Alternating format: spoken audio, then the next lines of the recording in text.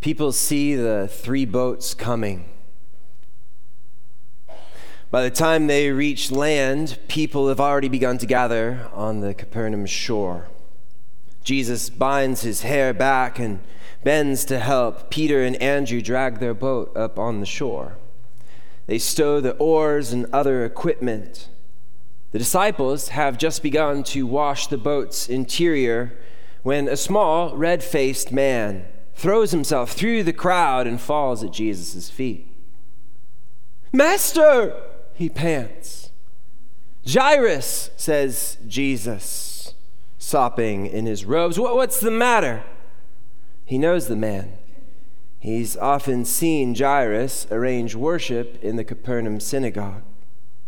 "Master, my child is dying. Every breath is weaker than before.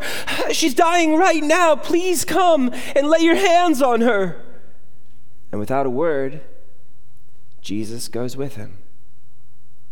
Jairus jumps up and pleads with the people to move. Then he and Jesus and the disciples and most of the multitude begin to flow through the streets toward high ground at the synagogue. "Hurry, hurry," Jairus says, pumping his arms. "Get out of our way, hurry!" Suddenly, Jesus stops. Unaware, Jairus continues to plow forward, but Jesus is looking at the crowds. "Who touched me?" he says. Peter releases a harsh laugh. "Touched you? This is a mob. Who didn't touch you?" Jesus ignores the ridicule and shouts, "Who touched my tunic just now? I felt the power go out of me." Up ahead, Jairus notices that the crowd has come to a complete halt. He's struggling helplessly up against a human wall. Then he sees that the master is no longer with him, that the multitude is watching Jesus in another exchange altogether. "Who touched me?" People have withdrawn from Jesus, making a circle of space before him. And a thin, frightened woman crouches down in the space, a wasted body covered with the sores of ill nourishment. "Jesus," Jairus calls, "there's no time. My daughter has no time left." But Jesus' back is turned. He's listening to the woman whose words rush out as if she were arguing for her life. "I've been bleeding for 12 years, and nothing has stopped the flow. Nothing, not even the doctors. I've spent everything I had on the doctors, and they only made me worse. But then I saw you coming across the lake this morning, and I thought, if I just touch the hem of his garment, I will be made well." And abruptly she pauses. She shrinks backward in alarm. Jesus has taken a step toward her and dropped to one knee. "So I touched your tunic, you see," she breathes, her eyes terrified. Jesus stretches his hands toward her face, and I'm well.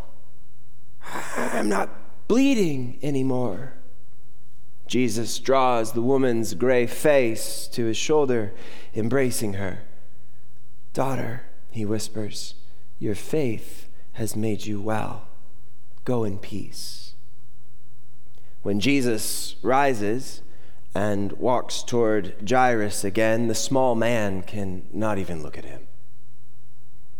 Neither is he trying to fight the crowds toward his house anymore. His face is white, drained of expression, his eyes sightless. Another man speaks to Jesus with an air of superiority. No need. You might as well go on your way." The man says, "Jairus' daughter is dead." Blankly, Jairus looks here and there as if he had lost something, but Jesus seizes Jairus by the shoulders and, glaring at the messenger, says, "Jairus, do not be afraid. Do you hear me? Just believe. Now is the time for believing." Jesus takes Jairus' elbow and leads him with great strides toward the house. The master's eyes flash like weapons in the sunlight. And when they approach the house, they hear loud grieving inside.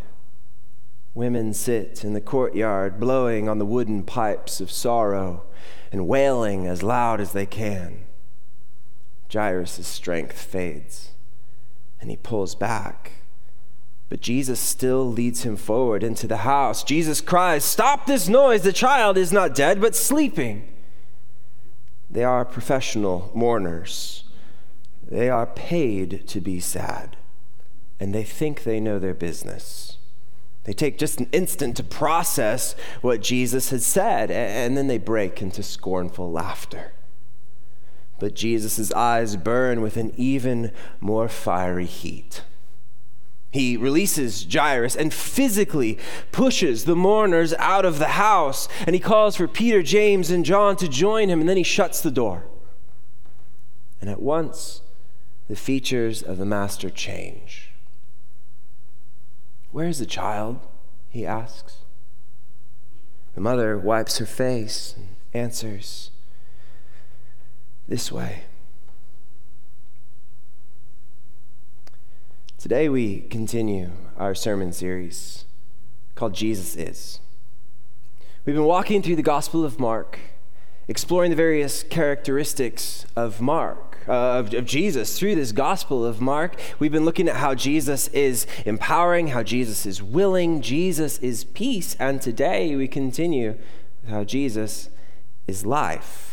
He is the life of healing and restoration. He is a life of a future and a promise. He is the way, the truth, and the life. He is the bread of life and the living water, the bare necessities of life. He is the resurrection and the life. He is the giver of life, new life, real life, true life, life and life to the full. He always is and always has been the author, the maker, the creator of life, who sustains it, renews it, and protects it, especially for those most vulnerable, like the bleeding woman, pained and poor, lonely and excluded. Like the father, Jairus, red-faced and panicked, heart-racing, anxiety through the roof, not an ounce of peace. Like his little girl, dying in her bed, beyond all human hope. Jesus is still life. Like even when hopes are dashed, and the outlook is bleak, and faith seems hard to come by, Jesus is still alive. Even when the diagnosis is terminal, Jesus is still life. Even when you can't stand where you're at and you can't see a way through, Jesus is still life. Even when absolutely nothing is going according to your plan, Jesus is still life. Jesus is still life even when a father's heart stops at the news, your daughter is dead. Why bother the teacher anymore? She's dead. Death is oppressive, all-powerful. It's in control. Death has the final say, but believe it or not, Jesus is still life. And overhearing what they said, Jesus told Jairus, "Don't be afraid, just believe." You see, Jairus can no longer ask for healing. Jesus challenges him to overcome his fear and ask for his daughter to be raised from the dead. You must remember who you're with here and who is with you, Jesus, who is life. But what happens next? What will come of his daughter if this Jesus is empowering and willing and peace? Is this something that he can handle? And what more does it reveal about who Jesus is? What is next in the story? If you would, turn with me in your Bibles to Mark chapter 5, verse 37. You can follow along on your paperback, leather-bound Bibles or your Bible app on your phone or the screen or even the Journey app. But let's read this together. In Mark chapter 5, we're going to start at 37. It says, "He, Jesus, did not let anyone follow him except Peter, James, and John, the brother of James." Well, why? Why only these three? I don't know, but they seem to be a part of Jesus' inner circle. And sure, yeah, maybe that's one of the reasons, but I think it also reminds us of later on down the road at the Garden of Gethsemane. And those three, Peter, James, and John, will be with Jesus on that agonizing night before his crucifixion.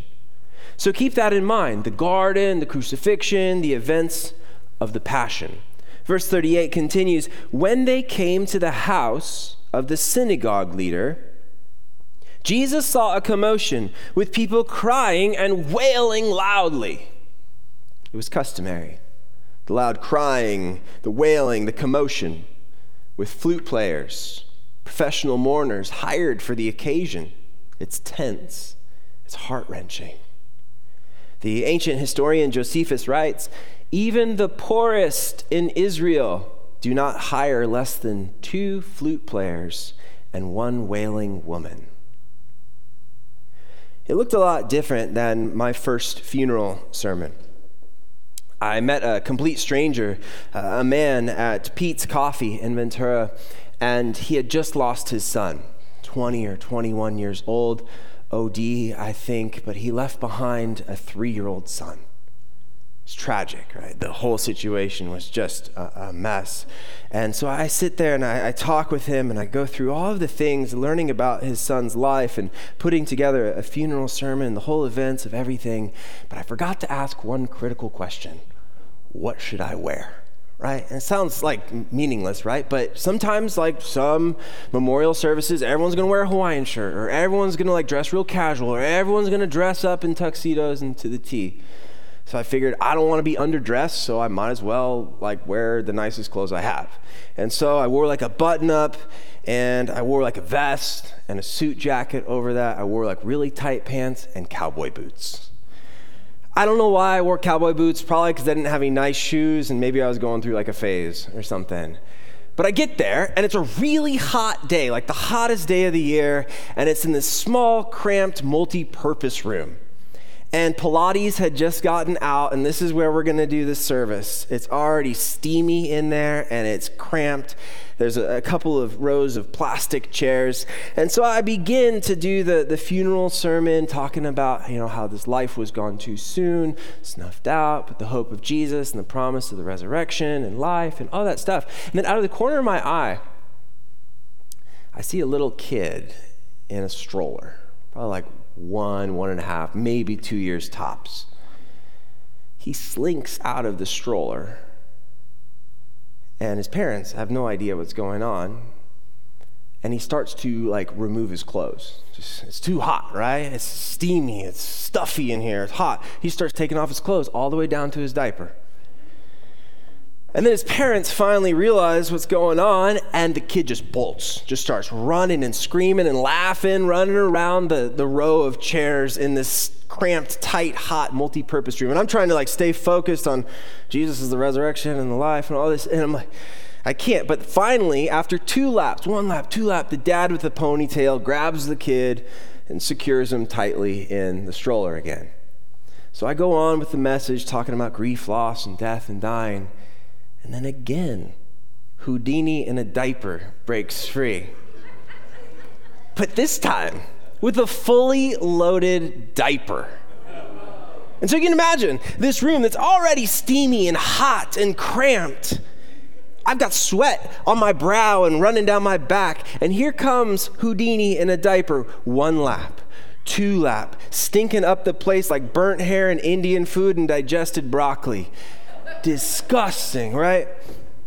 And the kid's just laughing and screaming the whole entire time. And it was a profound reminder for me of life right in the middle of death. And I think that as Jesus saw a commotion with people crying and wailing loudly, he also sees life. For that is who he is, life. And it is, even in death, what he brings, the change in the atmosphere. Verse 39 says, he went in and said to them, why all this commotion and wailing? The child is not dead, but asleep. Jesus says the girl is asleep, but we just heard that the girl is dead. So what is it? Is she asleep or is she dead? Yes. I think what Jesus is getting at here is that death is called sleep, not to pretend that it's not real, but to deny that it is ultimate. Verse 40 says, but they laughed at him, the hired mourners, the professional experts on death. They just laugh at him in scorn. And after he put them all out, the Greek is ekbalo, and it actually means something like he threw them out with force. He took the child's father and mother and the disciples who were with him and went in where the child was. And in the ancient Mediterranean world, without embalming or refrigeration facilities, the dead were often buried on the same day that they died. So, as the preparations are being made, I imagine the mother leading them to a back room where a single candle burns. The girl has been clothed in clean linen. Her large eyes are closed, the eyelids fringed with a rich black lash. Her eyebrows are high, beautifully etched, but her cheeks are alabaster, and her fingertips a lily white. Jesus steps up to her pallet bed, and verse 41 says, he took her by the hand and said to her, Talitha koum. It's not a magic word.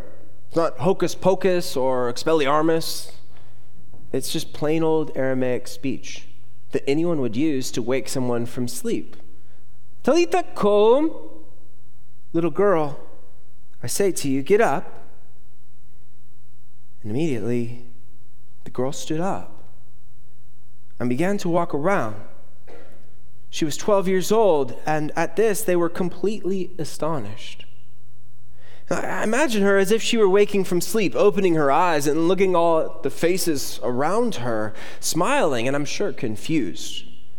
Jairus must have fallen to his knees weeping. Abba, she says, what's the matter? I thought death was supposed to be all-powerful, in control. I thought it was the boss. I thought that death has the final say, but Jesus walks into the room, takes her by the hand, Talitha koum, rise and shine. Jesus is far more powerful than death, and clearly he's not afraid of it. He brings this girl back to life, simple as if waking for school. But she was dead mere hours from being put into the grave. And touching a corpse, according to Numbers 19, would make you ritually unclean. But as Jesus was not defiled by the touch of the unclean, bleeding woman, he's not defiled by touching a corpse. Their touch does not communicate defilement.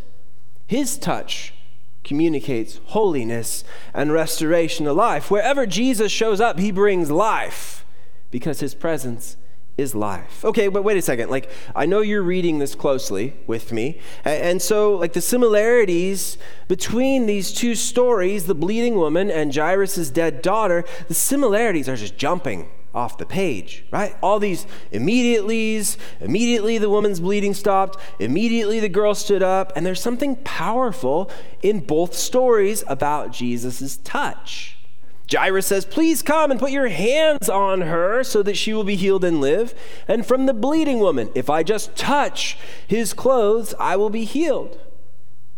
How about this falling at Jesus' feet? Just as Jairus fell at his feet, so too the bleeding woman fell at his feet. What of the 12 years? This woman was bleeding for 12 years. The girl was 12 years old. So it's strange to think, isn't it, that 12 years ago, this woman became ill and began her descent down the path of disease and affliction toward death. At the same time, a little girl was born to Jairus and his wife and began the journey to life. 12 years later, both are at the point of destruction when Jesus comes across their path. It's almost like these stories are to be read in light of each other. And what are the differences that are just too coincidental to be coincidences? Like the coincidental differences between the bleeding woman and Jairus, the leader of the synagogue. Jairus is named, is male, wealthy, the leader of a synagogue, a parent concerned about his sick daughter who approaches Jesus publicly to ask for healing for his daughter. But the woman is nameless, poor, excluded from the synagogue. She has no children and can have none, and she approaches Jesus covertly. secretly. I can't get over the connections. Jairus and the bleeding woman both come to Jesus in desperation. Both have expressed faith. Both believe that Jesus is able to do the impossible. Both are rewarded. These stories are clearly connected. They're stuck together like a sweet onion chicken teriyaki sandwich, or like a BLT. Or better yet, since it's the Gospel of Mark, we might as well call it a Markan sandwich. I know it sounds cheesy, no pun intended, but it's actually the theological term for this happening. And it happens all over Mark's gospel. Now, a Markan sandwich is not the $5 footlong from Subway. In fact, I just checked, you can't even get a 6-incher for less than $5.49 plus tax. But a Markan sandwich is a literary theological technique whereby Mark interrupts a story with what appears to be an unrelated story, and yet these stories are interrelated and have a big theological point to make. In other words, these stories are stuck together like a peanut butter and tuna fish sandwich with a big message to make. So for this story, Mark chapter 5, the ciabatta bread, the beginning and the end, the opening and the close of this story is Jairus and his daughter. And stuffed inside like a BLT is the story of this bleeding woman. Okay, but what's the point then of this Markan sandwich? What are these two seemingly unconnected but actually connected stories communicating? The truth about who Jesus is. How Jesus is life. Oh, you thought this was a story about a bleeding woman and a dead girl? Of course it is, but it's so much more about Jesus. How Jesus' resurrection is the victory over the power of sin and death and the fear that it injects into human life. The bleeding woman and Jairus' daughter are images of Jesus' suffering, death, and resurrection. As the bleeding woman suffered, so too Jesus suffered. As Jairus' daughter experienced death, so too Jesus experienced death. But the story doesn't end there. As Jairus' daughter was raised from the dead, so too Jesus was raised from the dead. It's a powerful foreshadowing of the death and resurrection of Jesus as two nameless women are restored to life to become life givers. Do not be afraid. Just believe. In what? In whom? In Jesus, who is life, the one crucified and resurrected. Even when hopes are dashed and the outlook is bleak and faith seems hard to come by, even when the diagnosis is terminal, even when you can't stand where you're at and you can't see a way through, even when absolutely nothing is going according to your plan, even when your heart stops at the news unraveling before you, even when it's your child, your parent, your friend, your loved one, unresponsive, unbreathing, no pulse. Don't be afraid, just believe. In Jesus, who is life, who was crucified and resurrected. It sounds like such a platitude, though, like empty well-wishing. Don't be afraid, just believe. But that actually takes a lot of trust and a lot of hope. It's the trust and hope that life goes on beyond death because of Jesus. I asked one of the bravest women that I know, how do you understand hope? And how have you seen it in your life? And she said, there's always hope. As long as you're alive, there's always hope.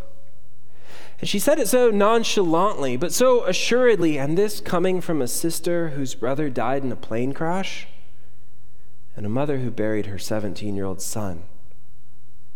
There's always hope. I mean, how do I talk about a parent with a child raised from the dead when there are parents who haven't had that? I just hear her words. There's always hope. Eternal hope for beyond. Verse 43 says, he, Jesus, gave strict orders not to let anyone know about this. And he told them to give her something to eat. Like she's hungry, right? And a hot meal brings the story back to earth. No, not Subway. She just died. Like hook her up with Wood Ranch or something good, right? Food brings her back to the practical needs, and it reintegrates her into the social world of the living. But what about this, like, don't tell anyone stuff? Well, Jesus' order in the Gospel of Mark here, it seems to be related to what's called the messianic secret, where in the Gospel of Mark, you cannot fully know who Jesus is until you know the crucified and resurrected Jesus. Like, it's not the signs and the miracles that prove Jesus to be Savior Messiah, but it's his saving death and his resurrection. For his identity is not made fully known until his death and resurrection. It's not merely the miracles, it's his own suffering and death and resurrection that reveal who Jesus is. Like, sure, he's the one with authority over nature and demons. Yes, he demonstrates his authority over disease and death. Of course, he's the Lord of the wind and the waves and the sea, overcomer of every obstacle and challenge. He's the champion of the outcasts and the exiled, sensitive to the smallest details of life. And it all comes together only because of his saving death and resurrection for the entire cosmos. For Jesus is life. He is the life of healing and restoration. He is the life of a future and a promise. He is the way, the truth, and the life. He is the bread of life and the living water, the bare necessities of life. He is the resurrection and the life. He is the giver of life, new life, real life, true life, and life to the full. He always was and always has been the author, the maker, the creator of life, who sustains it and renews it and protects it, especially for those most vulnerable. And he calls us to do the same. 5,000 babies already saved, up to a 70% drop in abortions on Wednesdays and Sundays, the days of concentrated prayer, 157,000 people prayer walking, 920 plus partnering churches, 50 plus abortion workers feeling compelled to leave the industry, 3,800 people connecting as volunteers and mentors, orphan care and sidewalk outreach teams. What an incredible organization of life, uniting and mobilizing the church to create a culture of love and life, to bring an end to abortion and the orphan crisis. For the same Jesus who restores and raises the dead is doing the very same in our day and age, right here in Ventura County, right now in this church congregation, right here in our Pleasant Valley. So what an awesome opportunity we have to be a part of it and to share in the life of who Jesus is. What a privilege it is to be a part of healing and restoration, to be a part of a future and a promise, to be led by the way, the truth, and the life, nourished by the bread of life and the living water, hoping in the resurrection and the life, walking in new life, real life, true life, life and life to the full, following the author, the maker, the creator of life to sustain it, renew it, and protect it, especially for those most vulnerable. I don't know about you, but I love life. I don't know about you, but I love life. From a baby's first breath to an old man's last. Fermented milk from a forgotten baby bottle under the couch. Wobbly handlebars and skinned up knees. Making it home just a tick before curfew. A first kiss that feels electric. Handed a paper for time served in classrooms and books with the hope that you go and make something of yourself. An 8 to 5. And a 2-week vacation for the next 40 years. Endless diapers and sleepless nights. And before you catch your breath, it's gone. You blink and they've grown. The mirror shines back, the marks of true beauty, jagged lines across the brow and sagging lids. They tell the stories of time and dedication and lessons learned, wrinkles and gray hair, an accolade, an achievement of making it this far. bedpan and being spoon-fed by nice hospice nurses. From a baby's first breath to an old man's last, all the treasures between, all a gift from God. And it's strange to me that this is something that our world sees as expendable. But perhaps the closer we come to know and love Jesus, the closer we come to know and love life, and perhaps the closer we come to know and love life, the closer we come to know and love Jesus. Would you pray with me? We thank you, Lord. We thank you, Lord. We thank you for the gift of life that you have breathed into us. Help us to be life givers who are fearless about what it means to live for you. In Jesus' name we pray.